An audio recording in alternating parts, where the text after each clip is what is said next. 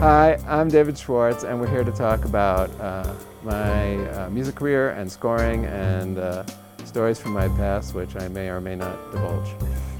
David, thank you so much for inviting me to your studio. It's such a pleasure to sit down and do this. Well, thank you for coming and doing this. This is a great treat. Absolutely. So, to start off, I always like to kind of the origin story of the composer I'm interviewing. So, kind of looking back at your childhood and growing up, what do you remember music kind of playing what role did music play in your life early on, and or when did you discover it and it kind of became part of your life?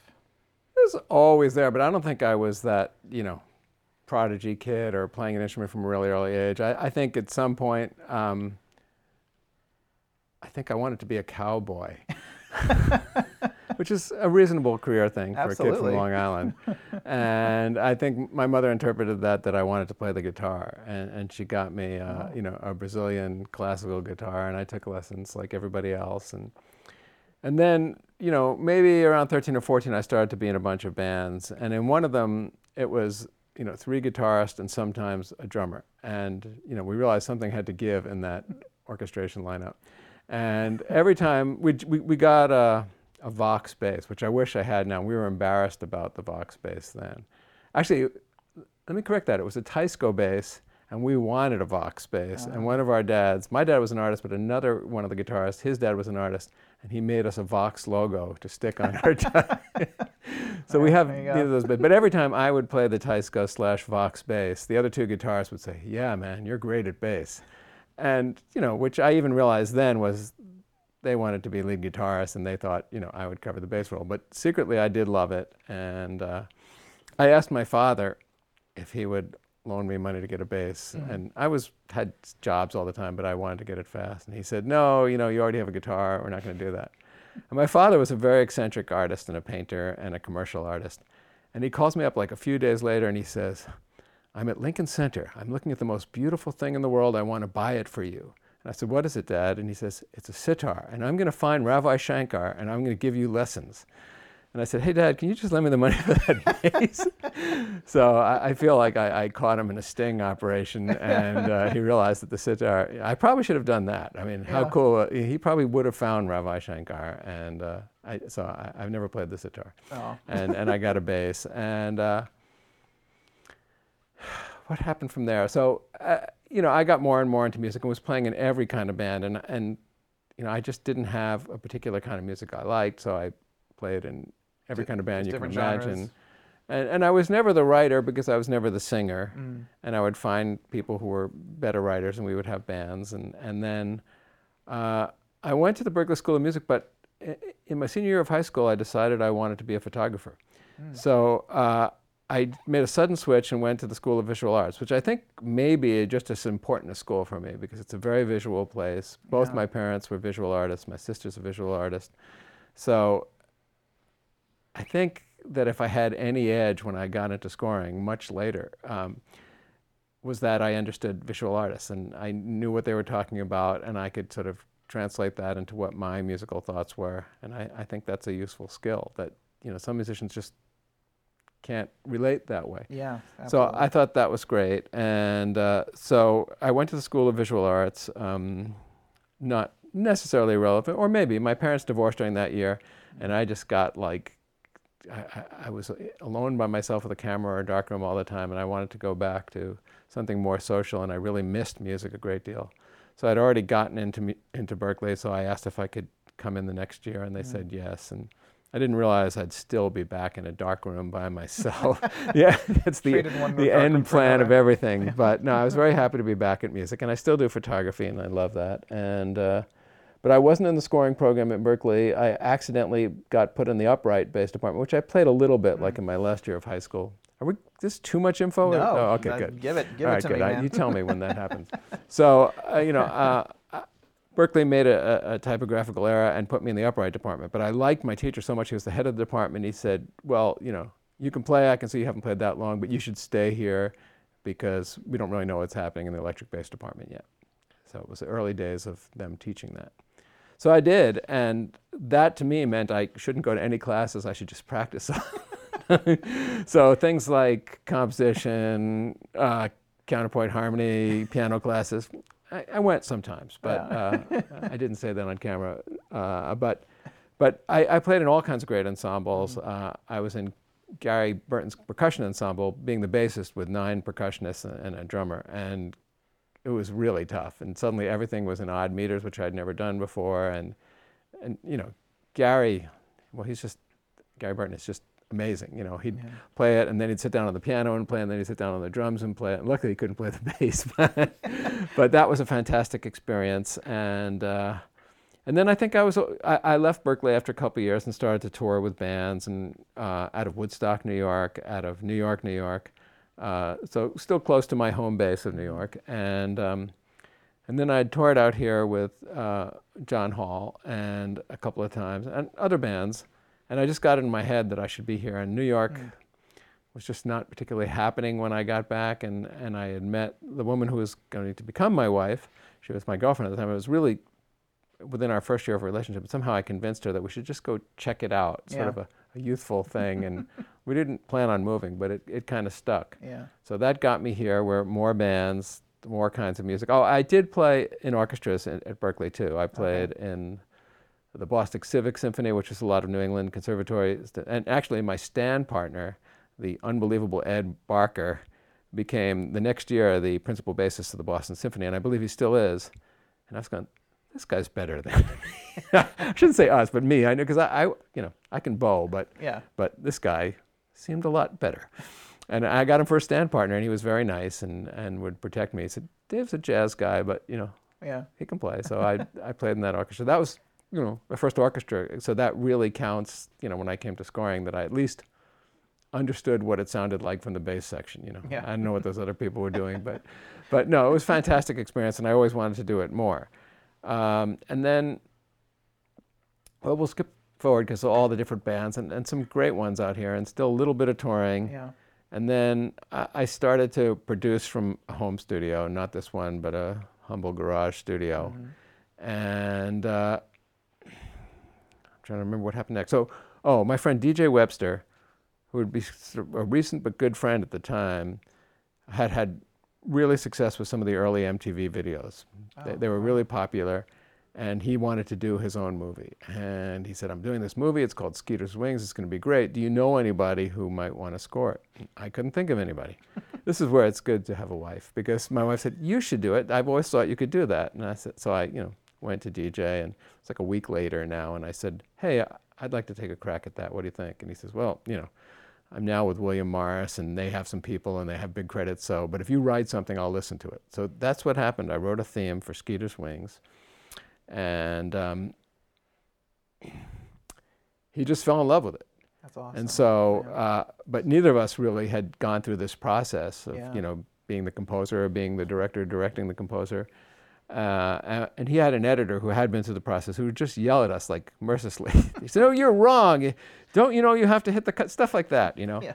And the budget then, the deal that he made with me was that we would split the cost. Not he would buy, but we would split the cost of a Roland sampler, like an early one. So this is taking us back a while. Yeah.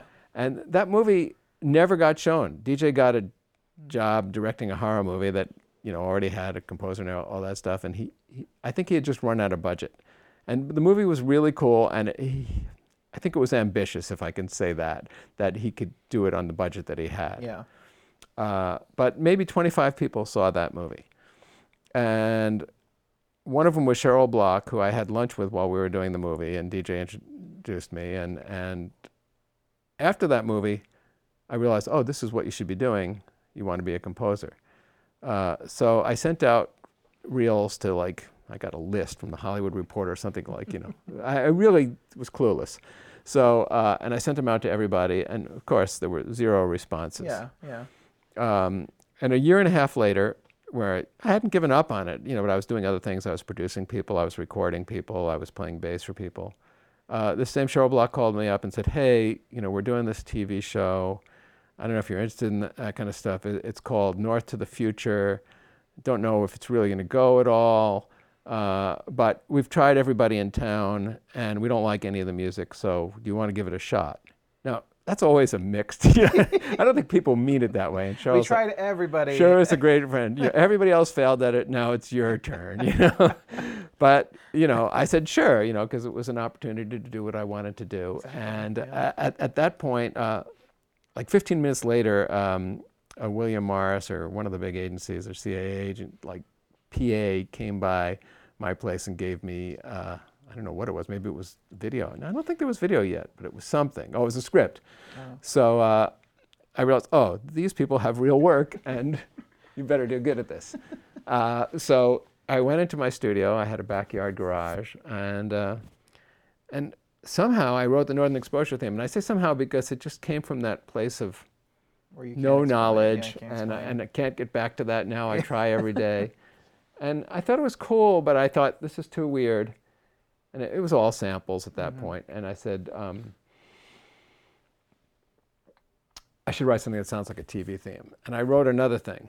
And I don't have an example of that. I've looked for it for a few times now, and I can't find. And this is what I play them, The Wrong Thing, which, to best of my recollection, was sort of like a game show theme, and it was just wrong. But it's in your head at the time, what was a TV theme that you wanted to capture? I don't think I had a clue. No.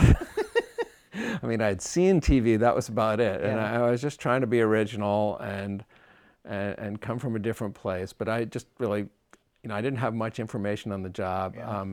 I did actually have a conversation with Josh Brand, who created the show and is a total genius, musical and otherwise. And, in a little bit of time, I had sort of researched it, and we talked about Inuit and Eskimo music, which is vocal games and drums. I couldn't really find any other examples other than that, and we didn't feel that was it. And he said, well, just go the opposite. Which is sort of like we were looking at Brian Eno's oblique strategies before. Like, go the opposite could be one of those. I don't know if it is, but, do the other thing or whatever. Right. And so I started to think of, Southern type music, and I was very interested in Cajun music and Latin music. So I think that's where that theme came from. And a few days later, Cheryl Block came in, and I wonder if I had Luis Conte on congas and percussion yet. Maybe I because that's the kind of thing I would usually do. I'd just take a chance, get the players, and she heard. Oh, I played her the wrong thing. That's what I have to say there. So, and she's like, I could just tell, like 3 notes in, somebody else listens to it, and I go like, oh, you made a big mistake. She said, that's not good. She's pretty blunt to this day. And she said, you got anything else? Which I was so glad, because I said, yeah. And, as that thing of keeping something in your back pocket. And she put, oh, that's really good. Let me play that to Josh. But I should tell you that he has a David Byrne song, This Little Town, and he's pretty in love with it. So, it might be already decided. And then, it took a few days, and she called me back and said, oh, yeah, we're going to use your theme. And I was super excited and really excited on the phone. And she said, so we'll see you tomorrow, and we'll, do the rest of it. And I'm super scared. I'm also pretending to be super excited, but I don't know how to do a TV show. I mean, that was like, certainly I had done this one little movie, a year and a half before that. And I'd never really even been much of a writer. So to have to write a lot of music every week, I knew that.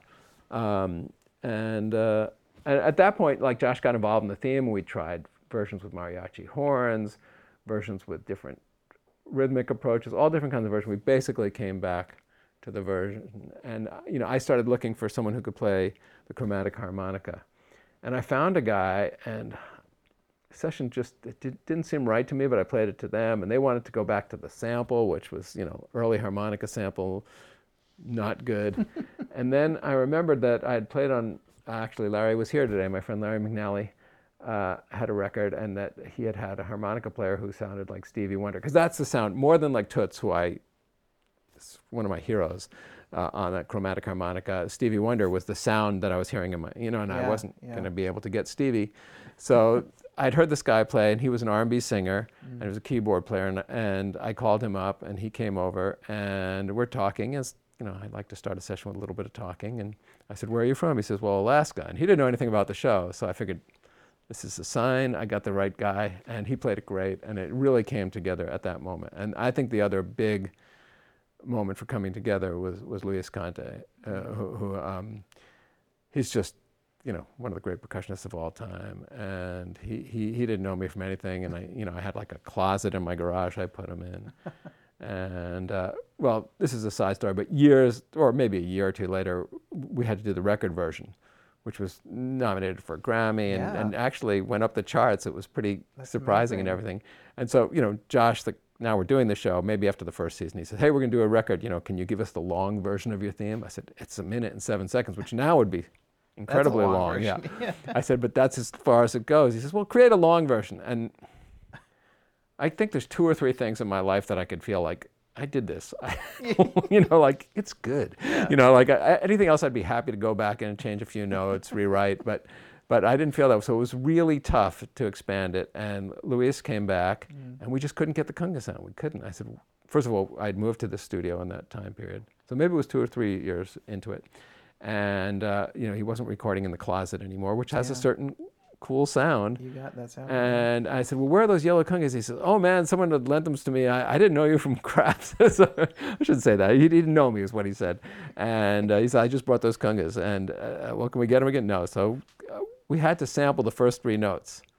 So it goes bop, bop, bop, bop, bop, is the intro there. And so after that, the band comes in, and we could match the conga sound close. But it was really necessary to do that. Yeah. And my own bass part, which I played on a fretless bass, which is somewhere around here, I can show you later, which I inordinately sweated over. I think Gabriel Mann in his interview says, like, I'm not happy until the bass sound is, to my satisfaction. So it's sort of that way. Yeah. And, here I was sort of this semi-frustrated session player, and I wanted to get the great bass sound on that, which I was happy with when it was done. And so for the beginning and ending chorus of the record version, I used, and it was tape. It was 24-track tape, so it wasn't easy to, it wasn't like sampling it is now. Yeah. We had to fly it in from one to another. And then we did a whole arrangement with Abe Most playing clarinet, and Luis had a percussion solo, and Andy Narell. Do you know who Andy Narell is? No. He is still the great jazz steel pans player. Oh, wow. He plays Trinidadian steel pans, but he's a great jazz soloist, and he had played on Northern on some cues, so we brought him for that. So there was a clarinet solo, a percussion solo, and the steel drum solo. So that made the record. So I skipped ahead a little bit there, but so during the period where I was trying to be a composer and didn't have any traction in that, I'd done this small movie. I was producing a young man named Chris Livingston, who's still a friend, and he was a songwriter. And his dad would often come and visit the sessions, and his dad said to me, I've done some things in show business. Can I be of any help? It's always hard for me to ask for help, but now I wanted to be a composer. And Alan Livingston, Chris's dad, had been the president of Capitol Records.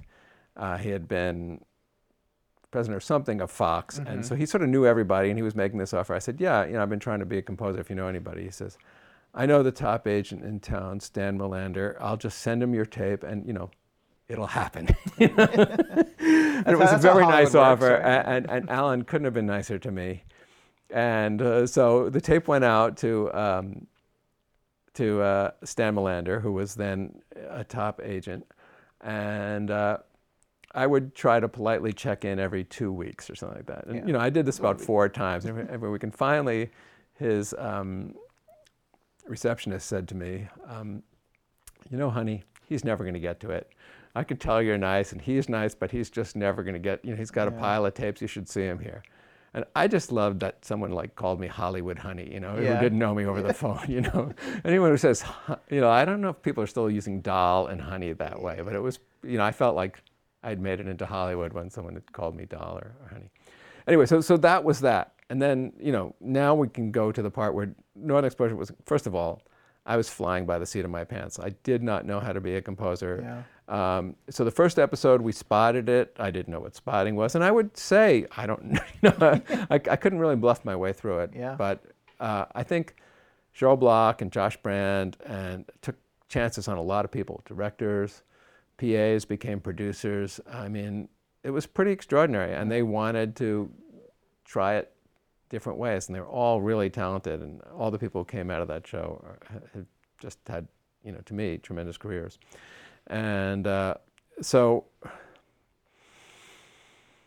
So that first show we spotted, and there were only maybe 7 spots. And now I thought, well, now I can do my big film score, which was a terrible mistake. And I tried to do these grandiose things and be Ennio Morricone or, you know, whoever. And so they came to my studio, my little garage, a few days later, like 3 producers. And it was sort of like, no, that's wrong. That's really wrong. It sucks, kind of thing. And we really got to the end of that spotting session, which was just painful for me. I don't know how they felt about it. And there were like 9 cues total. And, you know, we already had the theme in there, and that was working great. And, oh, I should say that the theme, the Moose came after me. I did not write it to the Moose. Oh, okay. Morty the Moose was hired to work to my theme. And so after that, at the end of that spotting session, there was one more cue. I said, like, you know, look, I can tell this is not going well. Why don't you give me another day or 2? I'll rewrite it. I'll make it simpler, whatever it is. And they said, no, let's hear the last cue. We're here. And the last cue they loved. So now I had 2 things that worked. And we actually, I think, used twice in the body of the show the theme, which never got used again in that way ever. It was just, everything about Northern was really unusual. Every show was different music. We wouldn't start with the template. We didn't start with themes. I think the 3rd or 4th show, Josh suggested, what if we had West African music here? I mean, to work with people like that, there was a show, he said, can it be like the New York R&B band stuff? And on the 7th show, I think it was the 7th or 8th, I think we only did 7 that first season, he came to me and said, have you seen this new show? And I said, no, I'm coming in to see it now, this episode. He says, well, it's a Western that takes place 100 years back, and can you get like a really giant orchestra, like 165 people? And again, you know, I said, I'm not sure about this, but I think that's a lot. He said, well, just get a lot. I said, so I hired 65 people, and I had Sandy DeCrescent, and I had the Sony scoring stage, and you know, people who I've known since who played in that orchestra. It was really incredible, and an amount of pressure I can't believe I withstood. And my friend Phil Giffen came in to conduct, and he helped me with the orchestration and really said, well, this is really good, but let's expand this here, because you've got great themes here. This is going to work. Let's just do it. And that session went, you know, it was scary to the last second, but it went really well. And the orchestra themes came out great. And that was the first time I used an orchestra. Wow. And it was thrilling. And, you know, it was just great in every way. So, and the show, I don't know if it was the end of it or after, between the first and second seasons, we weren't even sure we were going to get picked up. It just blew up. It was crazy. Everybody found the show, and it was this phenomenon. And critics loved it. And it was, I think we won the Emmy that year for Best Show. And, you know, everyone got a lot of attention for it. And it was this totally unusual show that nobody expected to happen. And I think we were sort of like, I don't think the networks were really paying attention to us, you know, at the time until it hit. But then we had already established a method that worked. And, you know, Josh was that kind of producer where he just did what he felt was right and made it work. And I can't say the 7 years got easier. I mean, they were certainly smoother, and I had less fear, but I always felt like I was learning every week, which was great. You know, I had this, you know, he would say, well, what if we tried French cafe music in these scenes? And you know, he had all kinds of music. And then there were producers who were experts in classical music. Can we do a cue like that's like Alban Berg? And I say, really? You know, and, so that show kept you on your toes. and they had, you know, Andy Schneider, who was one of the executive producers, and later on was running the show with, who did The Sopranos? David. Okay, David. now you can try to remember her name. Not David Simon. No. Anyway. Yeah. So, you know, his job out of college was he would take, he spoke Russian fluently, and he took all the Russian violinists on tour. So he knew this repertoire of, you know, 20th century classical music and all these. And so he would suggest stuff like that. And, and Martin Bruce-Lee, who went on to Sopranos too, started with the show, and he only liked one record from Stevie Nicks. And I guess Lindsey Buckingham too. So the two of them, and he would suggest that like for every scene. And then he became like one of the big musical tastes in the show. He found incredible music. So it was interesting to watch us all grow together that way, you know. That's amazing. So yeah, it was a phenomenon, and it lasted 7 years. And I did very little during that time besides doing that. I felt like this is taking all my time, literally. Yeah. And I had 2 young kids, and that was it. But I mean, looking back at it, does it feel like a blur? I mean, you just recounted it step by step, but does it feel like you can chronicle that time in your life, or does it It feel was like very important. I can remember the feelings of it Yeah. and how great it was, and everybody had a strong musical opinion, but like anybody's opinion was there, and you know, people would passionately discuss things Yeah. about music, but everybody on that show, and I had later experience that weren't like this, it was just about making a better show. And Yeah. how can we make a better show? It wasn't how can my ego get involved in this? How can we be political? It wasn't that way. So that was really interesting, and that's where I came from. When I did other shows, which we don't have to talk about later on, I saw it could be a very, you know, political infighting and all kinds of stuff like that. But this was not that. I've been really lucky to work with great creative people. And I think you sort of get known for the first thing that you have some success with. Yeah. And the first thing I did was really intelligent TV that's both funny and dramatic. And I've gotten to do a bunch of those. And then there were years where that really wasn't being programmed, and it was hard to find things that worked for me, you know. And it's, I mean, now we're living in this kind of, I mean, everyone says the golden age of television. I feel like it's been the golden age for a while, but, you know, I always talk about how the middle class of filmmaking kind of disappeared, but it's now on TV. It's where you find these auteur storytellers. You find these, I mean, the best content, I think, is on television now. There's incredible stuff happening now. And there's lots of great shows that are both funny and dramatic and meet that criteria. There aren't many. This is something I thought was really unique about Northern Exposure. It was this benign universe, and it was a place you wanted to be. And you could watch it at 10 in the morning or at 1 a.m., and it didn't shake you up and make you so anxious that you couldn't sleep, which a lot of the shows that I really love, they're built on being disturbing, and maybe it's a more disturbing culture we live in now. But, you know, there was talk of Northern coming back, and I was excited for that because I had said for years this show was ahead of its time, and it was just a lovely place to visit all the time. And it wasn't soft or schmaltzy at all. It was just brilliant and funny. And so, you know, I don't think we are coming back now from what I last heard, but I would have loved it. And I do feel that The Good Place meets that requirement. The Good Place is very unique in that sense, yeah. That it's a happy place, even though it's the bad place some of the times. I think I could say that now. Yeah, but it is. It's a place you want to go and you want to visit. And it's a half-hour format. And it's different, but, you know, every show's different. But I'm glad that I get to work on one like that, too. Yeah. Another show you worked on was the John Larroquette show. Oh, okay. And You've done your homework. Is that where you first met Mitchell Hurwitz? It certainly is. So, and Mitchell, for everyone who doesn't know, he's the creator of Arrested Development, and has played a big part in your career. So talk about so big. Yeah, and I'm first of all, I love Mitch, and he's the funniest person, and it's always great to be with him. And we didn't know each other before then, and well, I'll tell you how we became friends after the series. But because he was writing on that series, right? Or was he did he create that or no? Larroquette, he started out at Whit Thomas as a PA on the Golden Girls. Yes. Yeah. Which is just the most, it seems like the time, it just doesn't seem possible. And he sort of moved through the ranks there, and they really liked him. And in the final year of Larroquette, they gave him the show running job. So he was writing and the showrunner of that, as I understand it. And well, I have told this story before, and my story is very weird on how I got together with Mitch. But then a few years ago, we did an interview together, Mitch and I, and his story was equally weird and shared no details with mine. There were like two alternate realities. And I can't remember his because I would gladly tell it. It might be the right one, but I like mine, so I'll tell you mine. Yeah, let's tell you yours. I hadn't been working much after Northern Exposure. It was really hard, and it was like, yeah, we'll have a show with a moose, we'll call you, kind of thing, you know. I mean, that's sort of what happens, you know. And I'd done a couple of things, but I got a call for Larroquette, and my then agent said, oh, you shouldn't do it because you'll be a half-hour guy. And I was back and forth on it myself.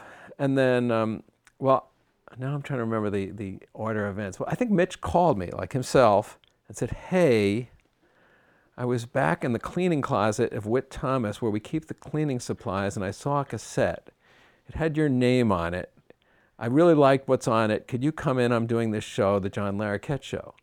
So the cleaning closet story is what I remember. And I do remember that a few months before that, a music supervisor I know was at Whit Thomas, And he called me up and asked me, they had a new show, and they wanted a 7-second theme that sounded exactly like Bruce Springsteen.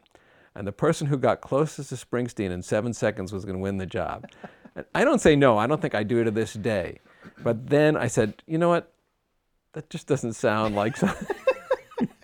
That sounds so great. But what I'm going to do is I'm going to send you a reel of stuff. And if you like it, let's talk, that kind of thing.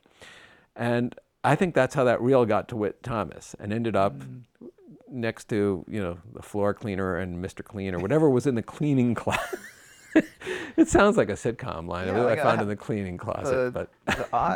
So you're telling young composers to put their demos in cleaning closets? Yeah, if you can get them in there. It's harder to get them in there these days with the internet. But so I drove down to the Gower lot, and Mitch is on there in his office, and he's by himself, and there's sort of no people to get by or whatever. And we have this just great conversation. We're laughing the whole time, and he's acting like I'm already doing the show, which I think, if you've done some meetings as a composer, sometimes that's the case. Yeah. And you're dead wrong. You're not doing the show, or they're wrong, or we're the biggest fan. We can't wait till you do this, and you're not doing it, which I get. It's just part of the process. And then sometimes you have no idea that you're going to get it, and you get it. Right. But I guess I was doing it, and at first it was very much. I wish I could remember his version of the story. Anyway, so we started doing the show, and it was really a multicam of its time. In fact, I remember the first note I got from Mitch, can we get more one-note cues? And I'm going, one-note cues? He wants really short cues. What is it? And the main instrument was a clarinet. So I put a sheet of music on Bob Shepard, who is still my favorite clarinet player and does a lot of woodwinds for me. I put a sheet. It just said, play one note, any note. And he just comes in, what the hell is this? I said, we got to find a way to make one note cues expressive. Let's do some tricks with the clarinet. And that worked for a while. But then Mitch became more and more creative, at least what he was asking for in music. And as the show was coming to its final episode, I think it was a 22-episode season, like the way it used to be. Yeah.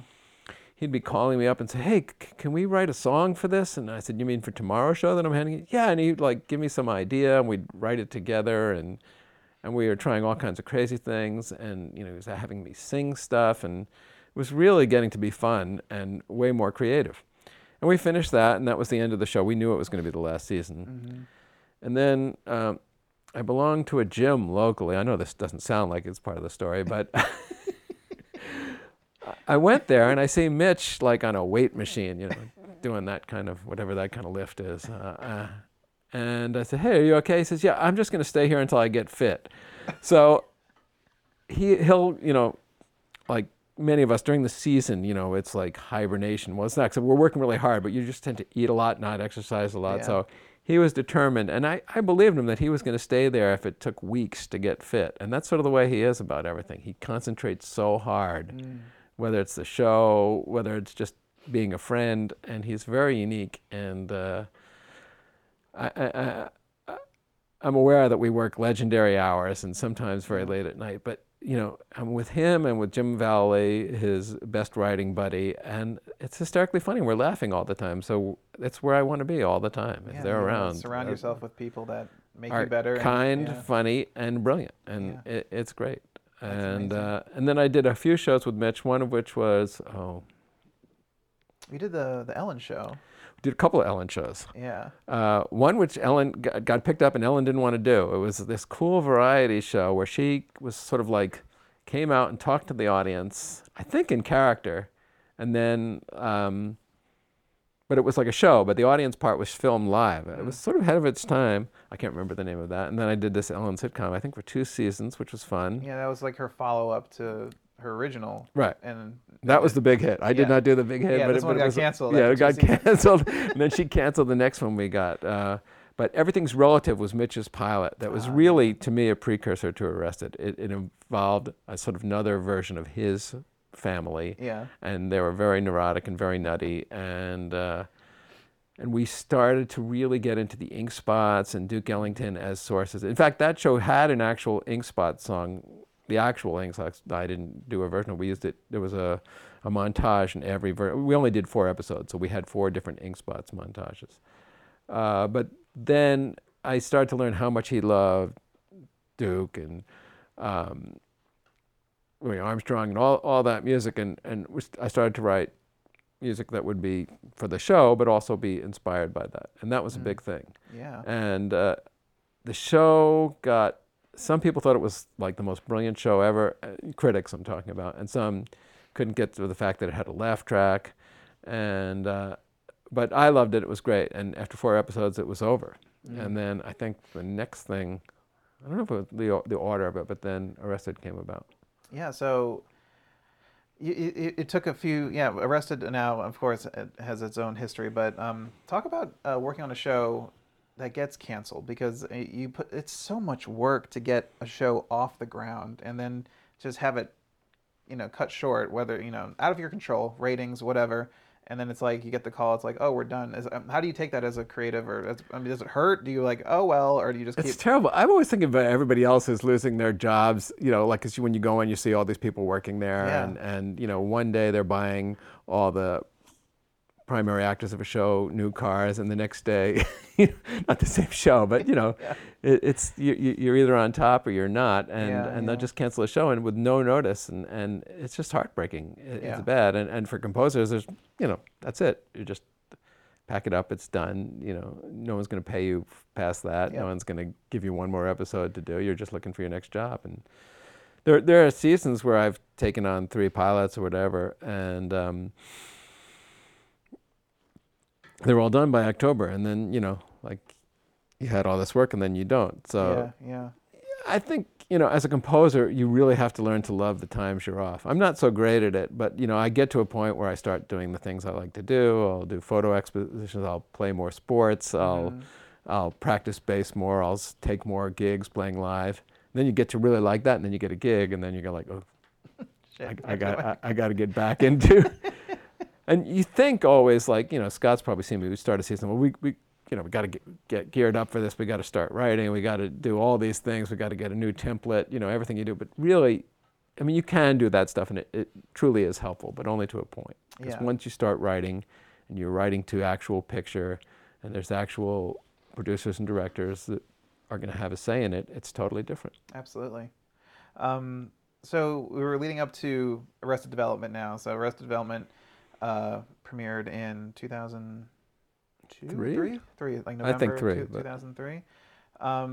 So when you got that call from Mitch, what was that pitch for that show? I mean, what did he say? What are the ideas he pitched to you? And was like, this is what I want from you musically. Well, after I saw him getting fit at the gym, we just became friends. He started to invite me to things, and I did the same. And we realized we had a lot in common, and he lived nearby, and so he started sending me the script for Arrested.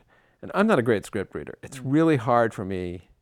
Sometimes you can visualize it. Arrested, as you can imagine, is just like, wow, is all this stuff? It's so dense. How are you going to do this? Yeah. And then when I finally saw an early shot of it, and I see that early scene with George Michael, and Michael Cera says, Jason Bateman says, "What have I told you?" They wake up and they're in the attic of the model house, and he says, "What have I told you is the most important thing?" And Michael Cera says, "Breakfast," and he says, "No, family." And at that point, for me, it was like this revelation. Oh, these people, all these actors who I've seen in other things or haven't, they really are a family. Yeah. This really, you can see that they're a family here. Yeah. And that was just exciting. And the pilot, like most pilots, it's always interesting to go back at the show that's been on for many seasons and look at the pilot. It's so different. It's always different. It's crazy. The sets are different. Everything's different. The music is totally different. There were a lot of people at that point. So we had a lot of different ideas. We hadn't really established the sound, but there's some really cool music that we would go back to every now and then. Oh, where did this come from? Oh, the pilot. And we did it. And I kind of remember after screening of the pilot, like there were like 20 people from different production entities and networks and whatever, and everyone had something to say about the music, and I was just really quiet, and I just figured, like, at some point Mitch and I are going to get together, and we're going to figure out what's working and what's not. Right. And that's kind of what happened. And he's always been so supportive, and I have tremendous freedom, and he truly knows my music way better. He could, like, name almost any cue that I've written and tell me what year it was. And then on the stage, he can edit and change things. Like he'll say, let's use this from this scene and this from 3 seasons later. And it's musical. It comes together. And I've learned to not even question or doubt that. A mixer will look like me. You really want to do this? I said, first of all, it's not up to me. But second of all, it's going to work, No, it's amazing how passionate Mitch is about, not just the shows that he works on, but of course your music too. Because I remember I was at the Arrested Development soundtrack release party when the first album came out at the record store, and just seeing his excitement for just... He was really excited. I was so glad excited. He was there. I know, and everybody, that was a really special night. That was great. And you got to perform, of course. Yeah. And Gabe was there. Gabe was there, my daughter, just all my favorite musicians. I could not, the only thing I couldn't get was George Deering that night. He was probably with Thomas Newman. When I can't get him, he's usually with Thomas or somebody else. But he really wanted to be there. But I had 2 wonderful guitarists taking his place. Yeah, it was such an amazing night. And George has been such a big part of everything that I've done. Yeah, absolutely. So Arrested Development had to, of course, was canceled. So many times. It felt like every day. We never had a feeling of security in the early seasons. It was always weird. How does that affect your work when you don't know? Do you just keep acting like, okay, keep going like we're going, or do you kind of prepare yourself? No, I don't think that way, and I don't even know if Mitch does, and we just sort of do what we can do, and if it happens, it's going to happen. Right. I've been on a lot of shows that are just on the edge and they get discovered later. It's a nice thing in a way that they do get discovered later. But those first 3 seasons, I don't think, it became more of a cult thing. Absolutely, yeah. And then when we were canceled after 3, if I got the timing right here, it became the biggest DVD thing ever. DVDs had hit really big, and suddenly we're this giant thing, and people are gifting it to each other, and every college kid is... I remember I was in college, and everyone was watching it in their dorms and everything, so... And that's the coolest thing for a dad/composer. Because if your kids, are really into what you're doing, that's just a great bonus. They could brag about it a little bit, and it's pretty cool. And so when you got that phone call that, hey, we're coming back, what was your reaction? I'm trying to remember. I guess I heard it in maybes from Mitch at this point, and but when I heard Netflix, oh, this was the greatest thing, and to come back, and there's also always trepidation. Can we get back to there? We're putting the band back together. Are we still going to have it? Yeah. All those things. So there was some trepidation, but I sort of operate on the trepidation side of things. It's like you panic first, and then you figure out a way to do it. Did it take some time to get back into the groove of things, or was it just picking up where you guys left off? I always work a long time before we start shooting, because Mitch will have ideas for bands and scenes. And I think season 4, there was this scene, there was a band in college that my daughter was in, Lucy was in, and I put that band together, and we went to Occidental College to shoot it. That was where it was shot, where my daughter had actually gone. Oh, so wow. It was weird. She said, I'm back in this music room.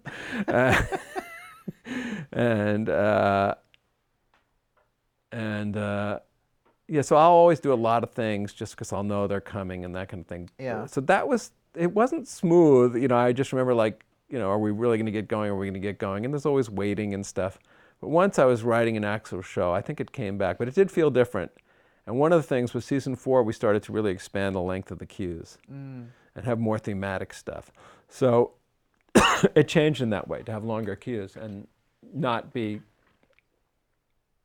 slave to when the commercials came. That's, because you don't have to deal with commercials. And we started to have, 30-minute episodes. What's this? That's an interesting thing, because now on Veep 2, I think people are programmed at 21 minutes to start going it's not over, So I think it takes extra creativity to have extra long half hours. And, an HBO or a streaming half hour is always longer than a 21-minute. Yeah. I'm talking about the 20 minutes of content. 21 minutes in a 30-minute And then, of course, there's commercials. But it's just a different pacing experience. And, if I watch shows I don't do, that I still feel that this is longer than, a network comedy. But now I think, the streaming and the cable shows have become the norm. You're more used to that, and I think we watch more of them. Yeah, I cut the cord a while ago. Right. And it's been Hulu, but I paid a little bit extra to get rid of those commercials, so you kind of get, chop them out. But now we have the confession: you're paying to get rid of the. No, I would do that too, but no, even if you're DVRing, you skip through the commercials. It's not as big a factor. Exactly. The only commercials that I actually stomach is YouTube. It's because they found a way to be like, yeah, you can pay to get rid of it, but it's only 5 seconds, and then you can skip it. It's like it still annoys me, but I don't watch a lot. I mean, I watch YouTube to look up things, but I don't watch a lot of YouTube shows. Or are there YouTube shows? There are YouTube shows. There's a lot of YouTube originals. YouTube. I like content creators on YouTube. I'm a content creator on YouTube. This is going on YouTube, so it's like cool. It's great.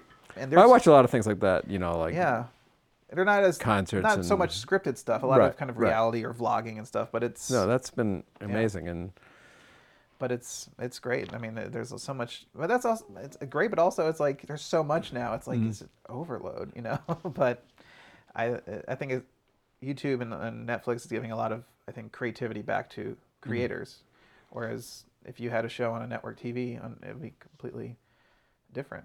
I mean, I don't know. You have The Good Place. Comparing Good Place to, but you work with a great creator on Good Place too, and Michael. Right. They all have such different stuff. So I could talk about a little bit. I don't know if I can, but the I was gonna say one other thing about season 4 of Arrested Development. The opening scene is my acting close up. I'm the leader of the Angry White Mariachis. And that was really hard. I don't know why. It should be simple, but we had these. Well, I won't even talk about the lyrics, but it's funny. And there's a scene where the angry white people of Newport Beach are mad because on Cinco de Mayo, their help is off. And they their kitchen help and their so that was the whole joke of it. And Mitch asked me to get a mariachi band of angry white people. And if you start trying to cast that, it has all kinds of problems. And I basically hired all my musician friends who had or used to have blonde or red hair, and Mitch said I could be the most ethnic of them. No one more ethnic than me, which is instruction to me.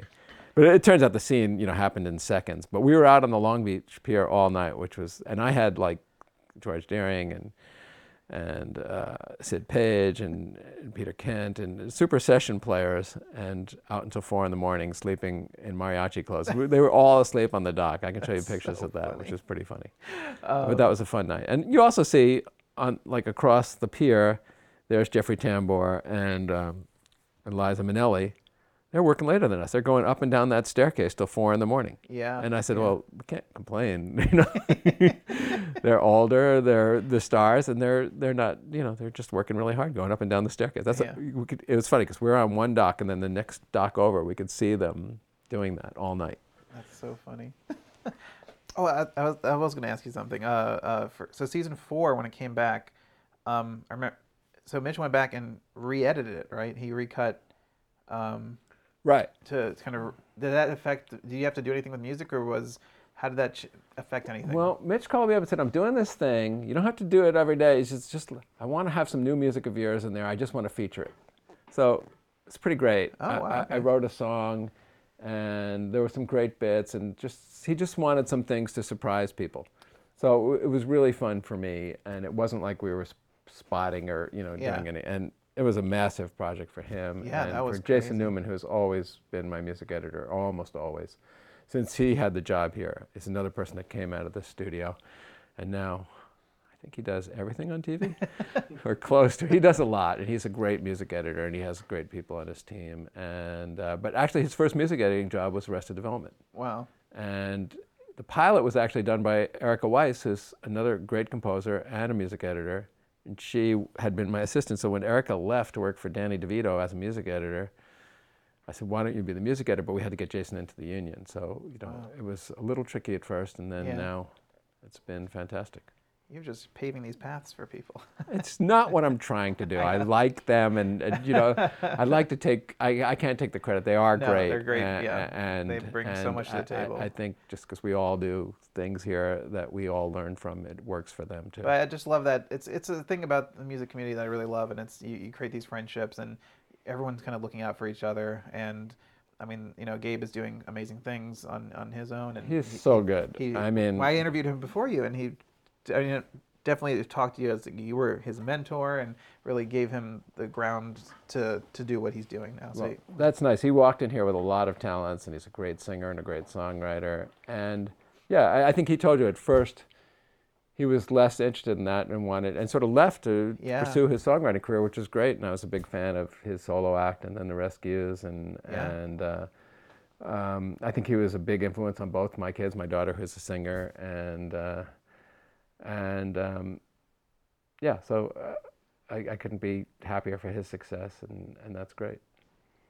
And you have another amazing show, The Good Place, which is from creator Michael Schur, who I love. He created Brooklyn Nine-Nine and Parks and Rec and worked on The Office.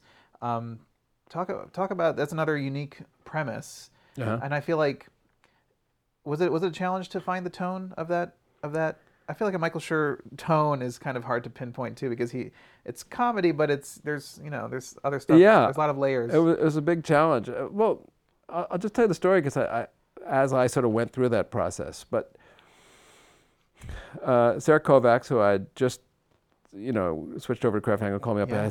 These guys are calling. They're interested in you. You want to go over there? I said, sure.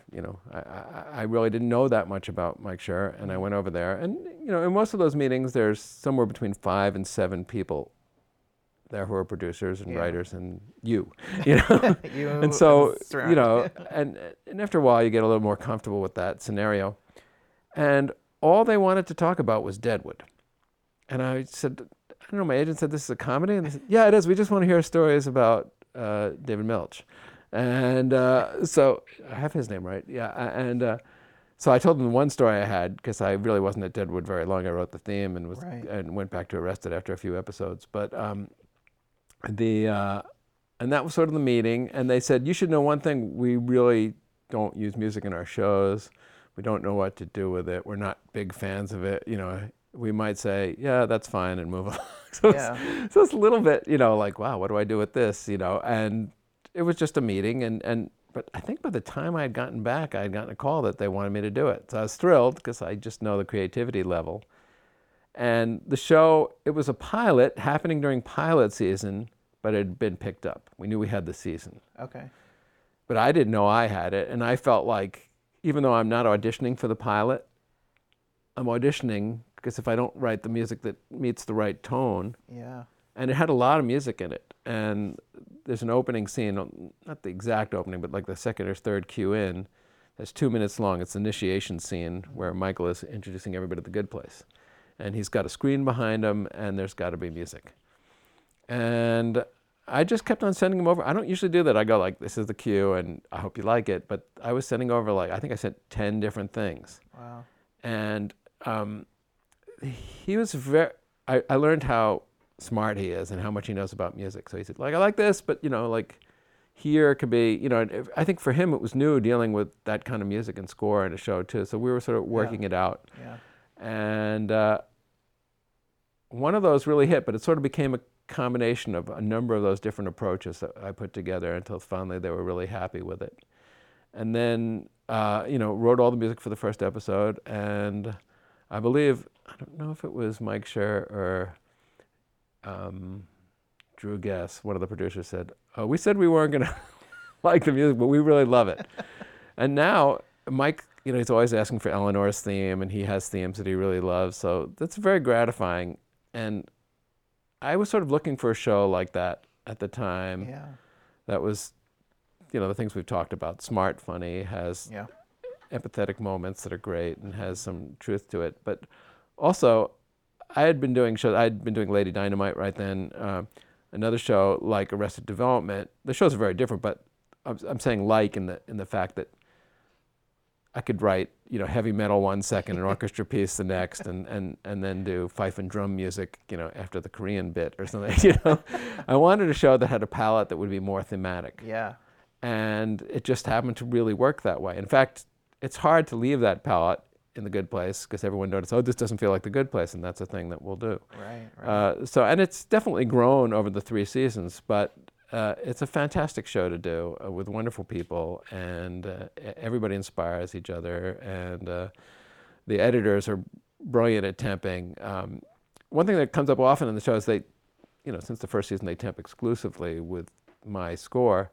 That's amazing. Is they get stuck, so now the temp I have to beat is me. Yourself. Which I will gladly do. He'll say, like, I know you're going to want to write another piece here, but like, we really like this. I said, yeah, I don't think that's quite the right, can I try? And sometimes I win, sometimes I don't. Mm-hmm. But we always give it a try.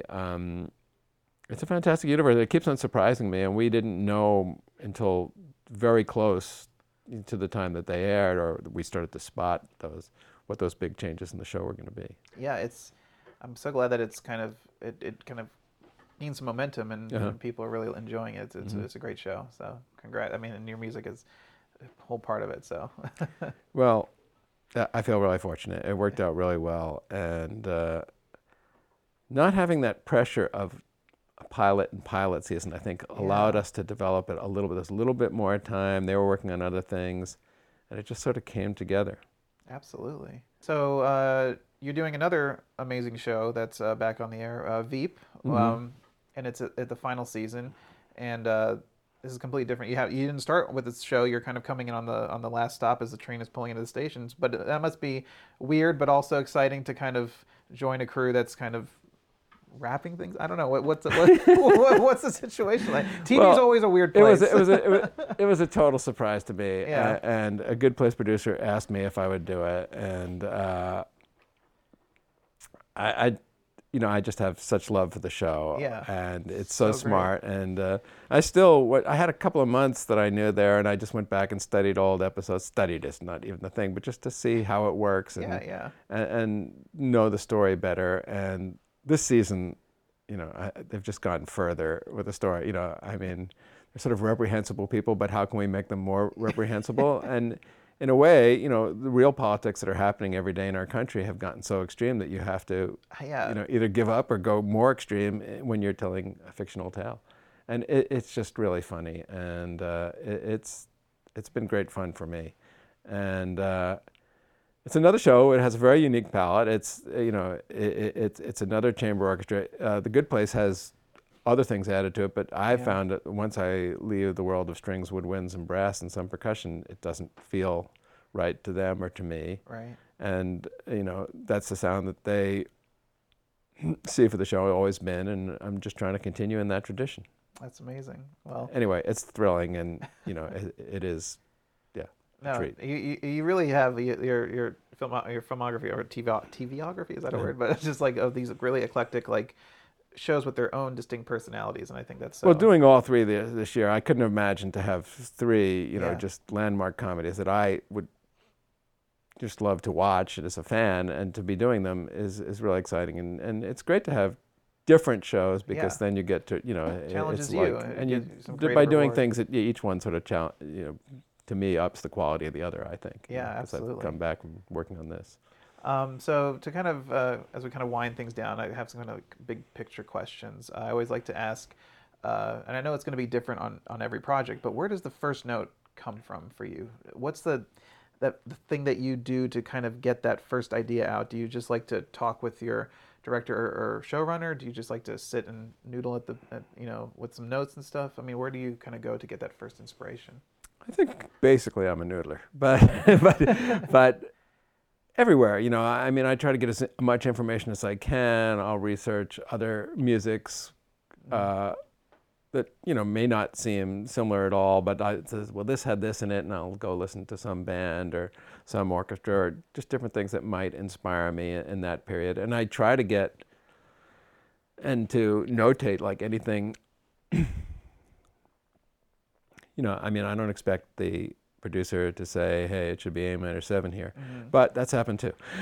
That's another story. It's always happened. That threw me off bad. There was right here in this room, a guy was listening to the music, and he said, hey, you had me until you played that A minor 7 chord. And then I just couldn't talk the rest of the day. But where they're talking about emotions, whether they're saying it should be more green or, boy, it is sad here. Can we lift the level so that it's not so sad? Or, that's it's another slight side story, but I think something that I got from Northern Exposure was well, we have this value here.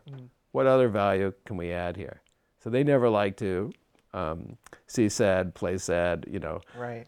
See happy, play happy music. We try to do something not obvious. And you can't always do that. A lot of people want, that more direct approach. Absolutely, yeah. So, and then, I get in here. Sometimes an instrument will inspire me. So if I'm thinking about what the colors of it should be, there is a Tahitian ukulele up there on the wall. We can show later. But I happened to be in Bora Bora right before Arrested started, like right before it started. And I brought this thing back, and I heard it in a restaurant. Wow. And I asked my wife, can we, just sidetrack here? And we went and talked to the guy who was playing it, who was a big Tahitian warrior type, and he spoke a little bit of French and a little bit of English, and he found me one. So it's a longer story, but I came back with it, and wow. it's pretty unique. And now, it's been used on other things. I've seen it around, and but it was a great start and inspiring. But we didn't have it for the pilot, so because the pilot was done a few months before, and it was in between, and we started fooling around. And Mitch heard that in the early music when we came back to do the first show again. You'll do the pilot the second time, and he said, "What does that sound?" And then from there we use it a lot. Yeah. And already sort of had the idea of how can we sort of make the sort of kind of Django-based jazz different.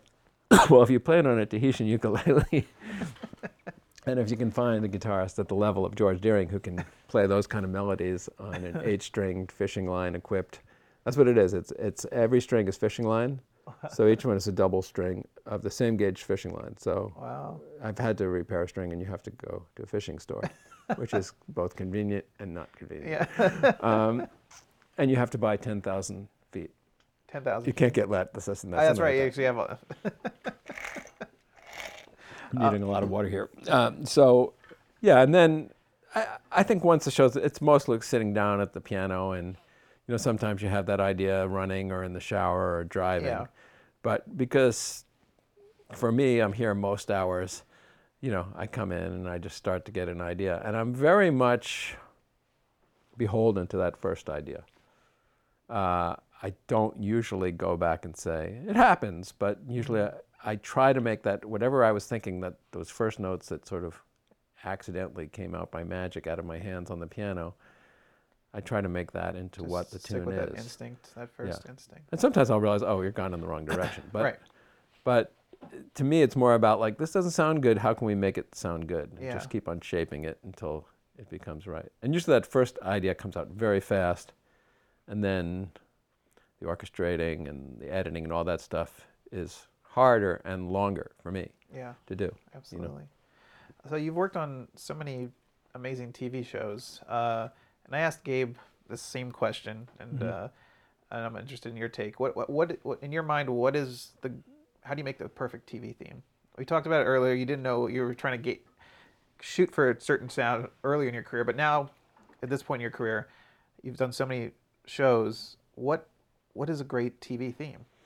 Well, what does it need to do? I don't mean to avoid your question, but I don't feel any differently than I did on that first Northern Exposure theme. Really? I don't know where it comes from, and I just, until it sounds right, I'll do it, and the themes have come pretty quickly. I will say Arrested was hard for me in that I wrote it, and Mitch loved it, and I wasn't sure. And he just kept saying, well, add more stuff to it. Like, let's have a guy whistling. And I got my friend Jimmy McVeigh whistling on it, which was a great thing for both of us. And then, like, I said, well, I'm going to take out this line, and what do you think? We'll try this combination of it. He wanted it all, and it's just like the show. And I didn't realize that how much like the show is. And now I hear it just sounds like the Arrested theme, and a good mix was part of that. Getting all those things to sit in there. Right. But usually. The theme, I can tell you about the Deadwood theme. Steve Turner, who I'd worked with on Northern Exposure, called me up and said, hey, we have this show. We don't really have a theme yet. Do you want to give a shot at it? And he said, when do you need it? And I said, when do you need it? And he said, tomorrow. And I said, well, I'm standing on the Eiffel Tower. He said, well, sorry, it's not going to work. And I said, well, it's the Eiffel Tower in Vegas, and I'd do anything to get out of this town. So can I come back and have one more day? He said, yeah.